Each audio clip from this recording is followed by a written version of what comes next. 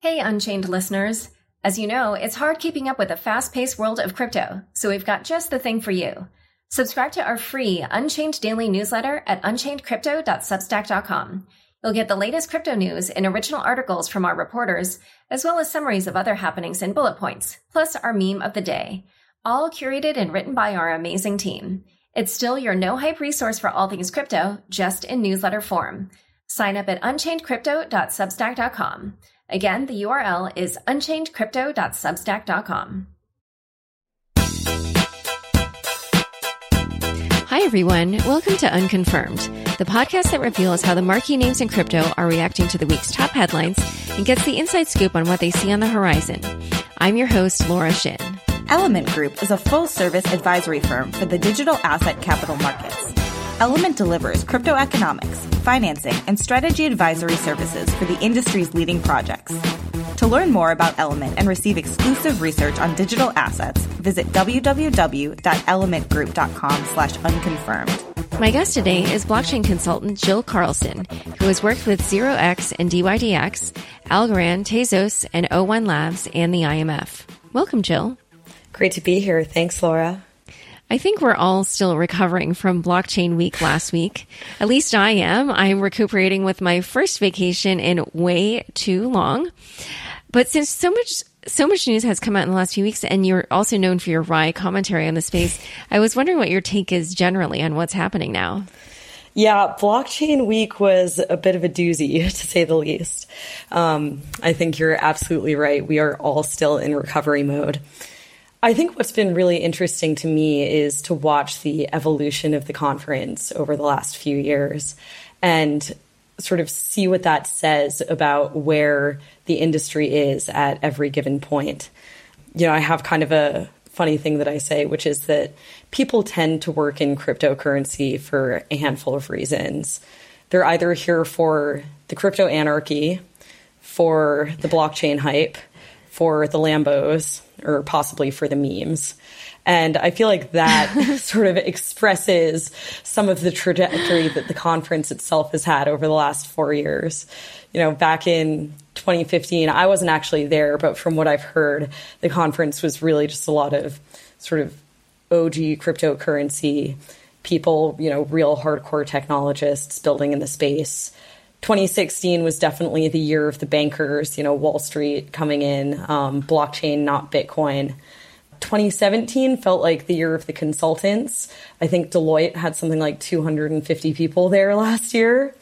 But it was also a point where we started to see some of this transition to the ICO hype. I remember in particular, Ripple had changed a lot of its branding away from its enterprise technology and towards XRP at last year's conference.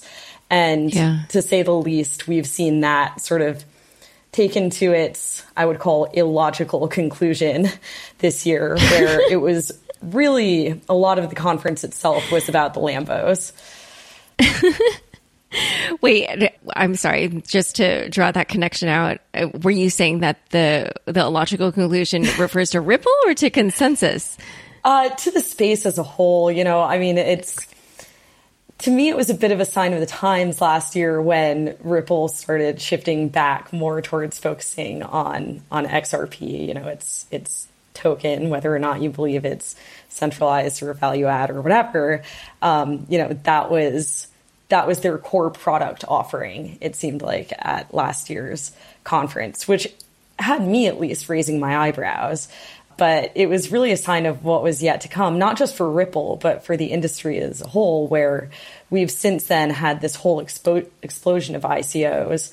And a huge amount of the marketing at the conference this year was for these ICO projects that have emerged within the last 6-9 months. You know, you had cartoon characters roaming the floor and roaming the lobbies, you know, dressed up as these various coins and tokens, airdropping T-shirts on you, that sort of thing. You know, you had 23-year-old crypto hedge fund managers giving you literal elevator pitches in the elevator at the conference, telling you why you should, you know, put their money in their fund. So just, you know, it really, to me, what it sort of irresistibly reminded me of was that scene in the movie The Big Short, where they walk into the mortgage conference in 2006. And, it's the peak of the market. And, there's just such euphoria in the air. And it's interesting because obviously, we're not at the all-time highs. We're not at the all-time peak of the market. But consensus 2018 definitely still felt very euphoric. Although I think that to a lot of us walking away from it, there was just a feeling of sort of exhaustion and sort of, deep existential questioning of what's really going on in this space, because it's a little all over the place at the moment. Yeah, and I don't want to belabor Ripple. I think the listeners of my other podcast, Unchained, know that I have a lot of questions about that token, but I just want to say that I find something interesting about your mention of it is that in recent weeks, they have been distancing themselves from XRP and trying to say that actually it's a decentralized token and not affiliated with Ripple and things like that. So that's also another twist, and also reflective, I think, of 2018 and this sort of regulatory overhang that we're seeing. But one other thing that I wanted to ask you about was I know that you have written about why crypto looks a lot like Wall Street now. So what do you mean by that, and how did you see that in play during Blockchain Week? Yeah, so, I think a lot about sort of the history of the space and the trajectory that it's taken, at least since 2013 when I started to get involved in Bitcoin and cryptocurrency. And at least the way that I remember it, to me, 2013 was really all about Bitcoin. It was pretty much the only game in town at the time. 2014, you started to see this shift of focus into, well, okay, what other assets could we create using this technology? And that was sort of this altcoin craze that we saw emerge then. Then in 2015, 2016, we, for the first time, saw Wall Street get really heavily involved in the industry as a whole. But of course, their focus at that time was all on how can we use blockchain technology, probably permissioned blockchain technology, as infrastructure to revolutionize our back offices, what have you. Then, as of last year, as I mentioned, we saw this shift back away from that focus on infrastructure, back onto new assets into ICOs. And so there's been this sort of fluctuation back and forth over time of focusing on creation of new assets on public blockchains, generally, to focus on infrastructure. In 2015 and 16, again, as I said, that looked like permissioned blockchains. Then, again, to focusing on assets in the form of ICOs this time. And so what I'm getting at here is there's been this sort of bipolar nature of the evolution of the space, where on the one hand, there are many attempts to create a new system around Wall Street's asset classes. And on the other hand, there have also been maybe not intentional attempts, but at least results of recreating Wall Street systems around these new asset classes of cryptocurrencies. And what I mean specifically by that is, if you look around at a lot of what happened last year, yes, we saw these booms of tokens being issued and ICOs coming to market. But, the way that people were, quote unquote, using them, or, even using them just for speculation, it was all still through centralized infrastructure, through centralized exchanges, through centralized custodians for the most part. It's really only, in general, still people who maybe were subject to the Mt. Gox hack or other hacks who really appreciate, I think, today the importance of self-custody. And so that's, one kind of frustration that I have where, okay, we have all of these new crypto assets that are, varying degrees of decentralized, one might say, but the way that they're being used remains highly centralized. And it just looks a lot like, at least what I remember of Wall Street. Yeah, and I think there's also a lot of bad behavior from Wall Street that is being replicated here in the crypto world, which we'll discuss in a second. But first, a quick word from our fabulous sponsors. Element Group is a full-service advisory firm for the digital asset capital markets. Element delivers crypto economics, financing, and strategy advisory services for the industry's leading projects. Element's goal is to focus on clients in an integrative manner by offering all services a crypto-enabled company requires throughout its lifecycle, such as corporate finance, asset management, OTC trading, treasury solutions, and technology services. To learn more about Element and receive exclusive research on digital assets, visit www.elementgroup.com/unconfirmed. I'm speaking with blockchain consultant Jill Carlson. So let's dive into that topic a little bit. I'm curious to know your take on what bad behaviors you feel like you're seeing that are coming over from Wall Street or even maybe new to the crypto space, but that, here we are thinking that we're creating this like idealistic new financial system that's going to solve all the problems from the old one, but instead it's actually generating either more problems or the same problems. Well, yeah. So this is the great irony, right, is at least to me, and maybe I was a bit of an idealist at the time, but I first got into Bitcoin. I first sort of came across it when I was working on Wall Street.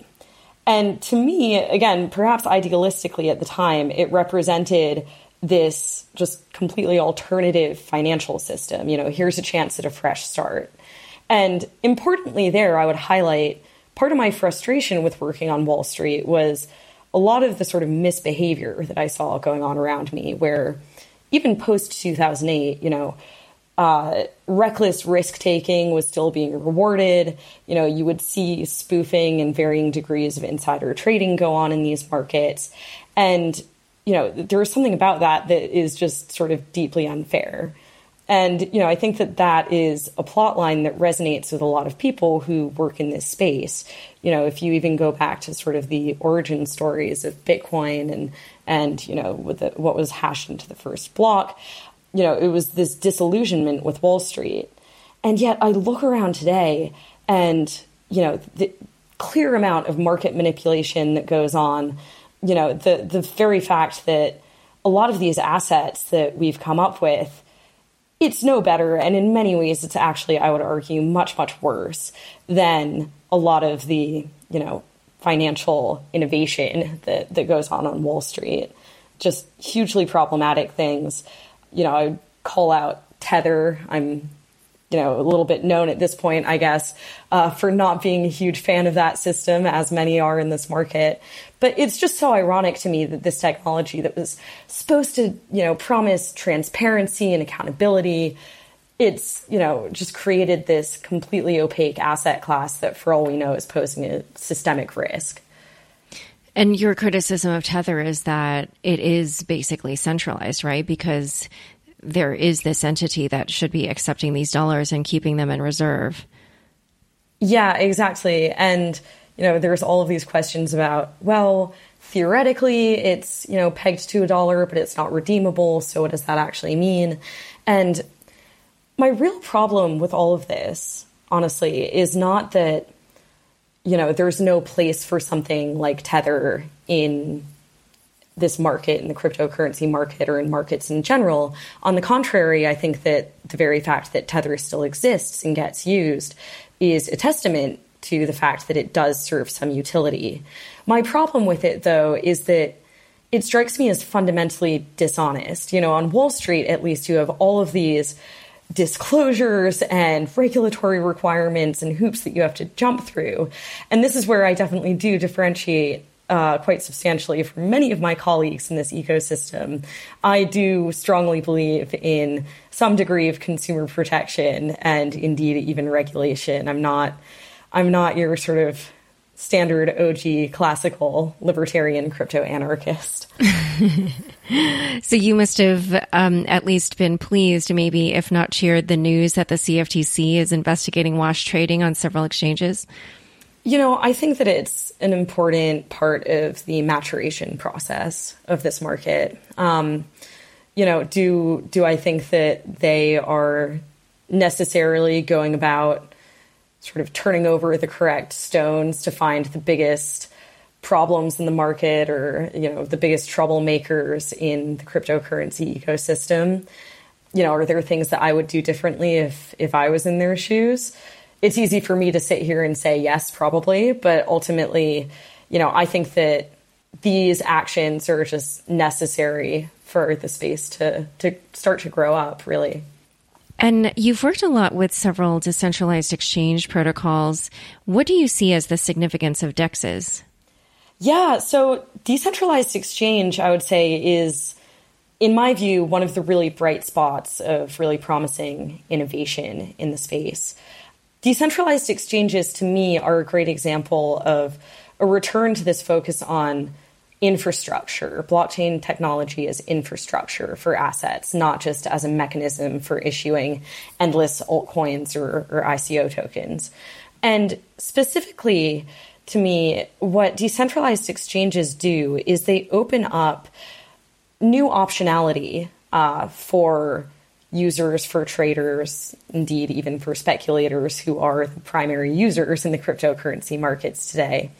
I would clarify, however, that, decentralized exchange can be kind of a confusing term because there are various things that you can decentralize here.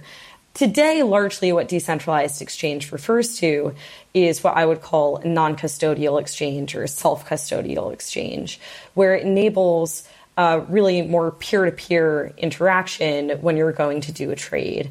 I can trade directly from my Ledger wallet to your Ledger wallet or from my MetaMask to yours, which is a big step forward when you think about, the multi-millions, perhaps even billions of dollars in funds that are custodied on centralized exchanges today as single points of failure and as bottlenecks to the liquidity of this market. And I know that, so if that is one area that needs further development, there's another that you've identified, which is you've been thinking about blockchain-based credit. What would you say are the problems there?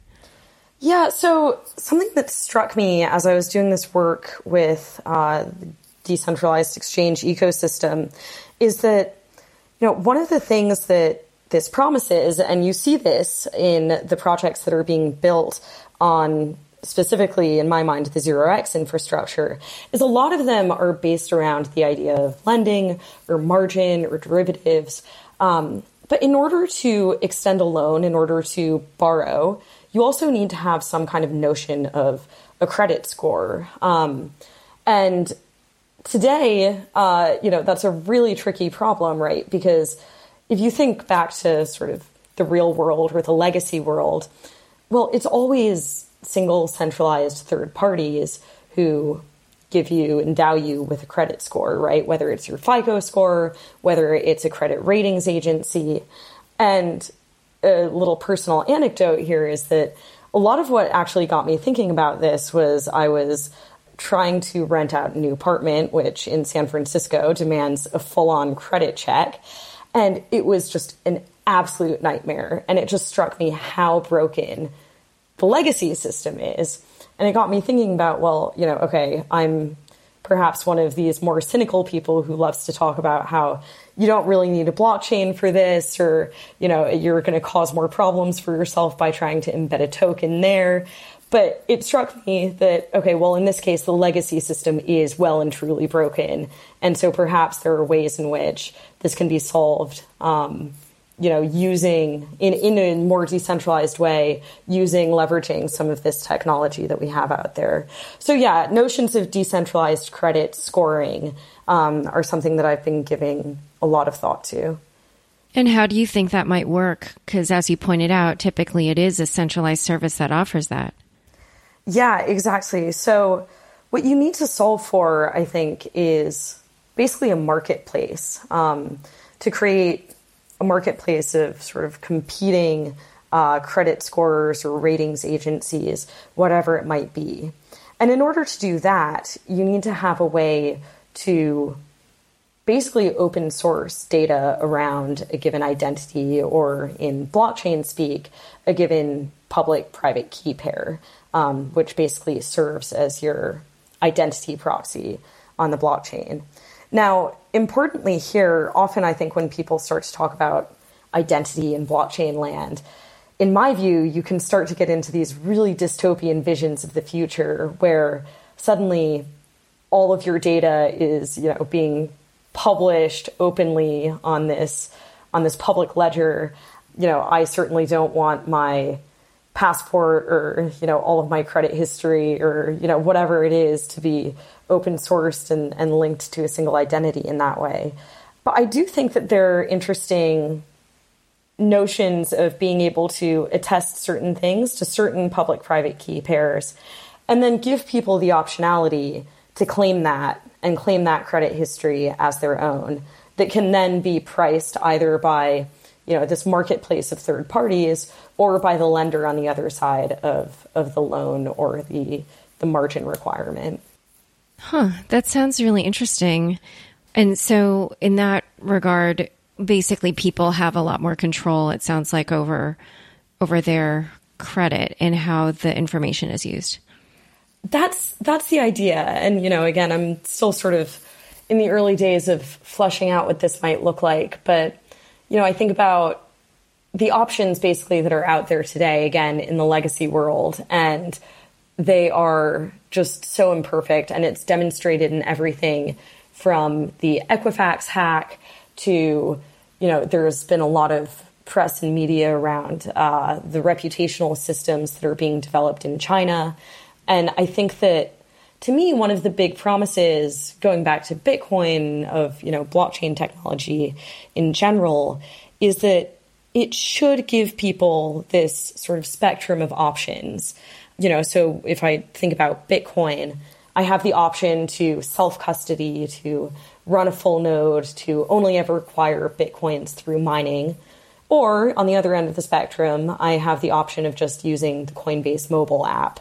And that's something that I would really like to see emerge as an identity play, and as it feeds into, again, credit scoring and this type of thing is, on the one hand, maybe I have the option to have all of my attestations, all of my,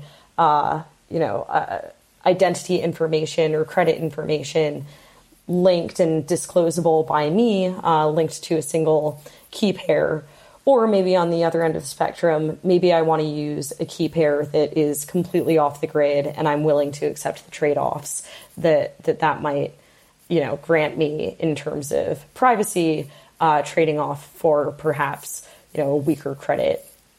Well, we'll see how this plays out someday, because as we know now, at least with the digital assets or these crypto assets, that a lot of people are trusting third-party providers, and that's kind of the vast majority of users. But it's been so great having you on the show. Thanks for coming on Unconfirmed. Thank you so much, Laura. My pleasure. Thanks so much for joining us today. To learn more about the topics we discussed, be sure to check out the links in the show notes of your podcast episode. New episodes of Unconfirmed come out every Friday. If you haven't already, rate, review, and subscribe on Apple Podcasts. If you like this episode, share it with your friends on Facebook, Twitter, or LinkedIn. Unconfirmed is produced by me, Laura Shin, with help from Elaine Zelby, Fractal Recording, Jenny Josephson, and Daniel Nuss. Thanks for listening.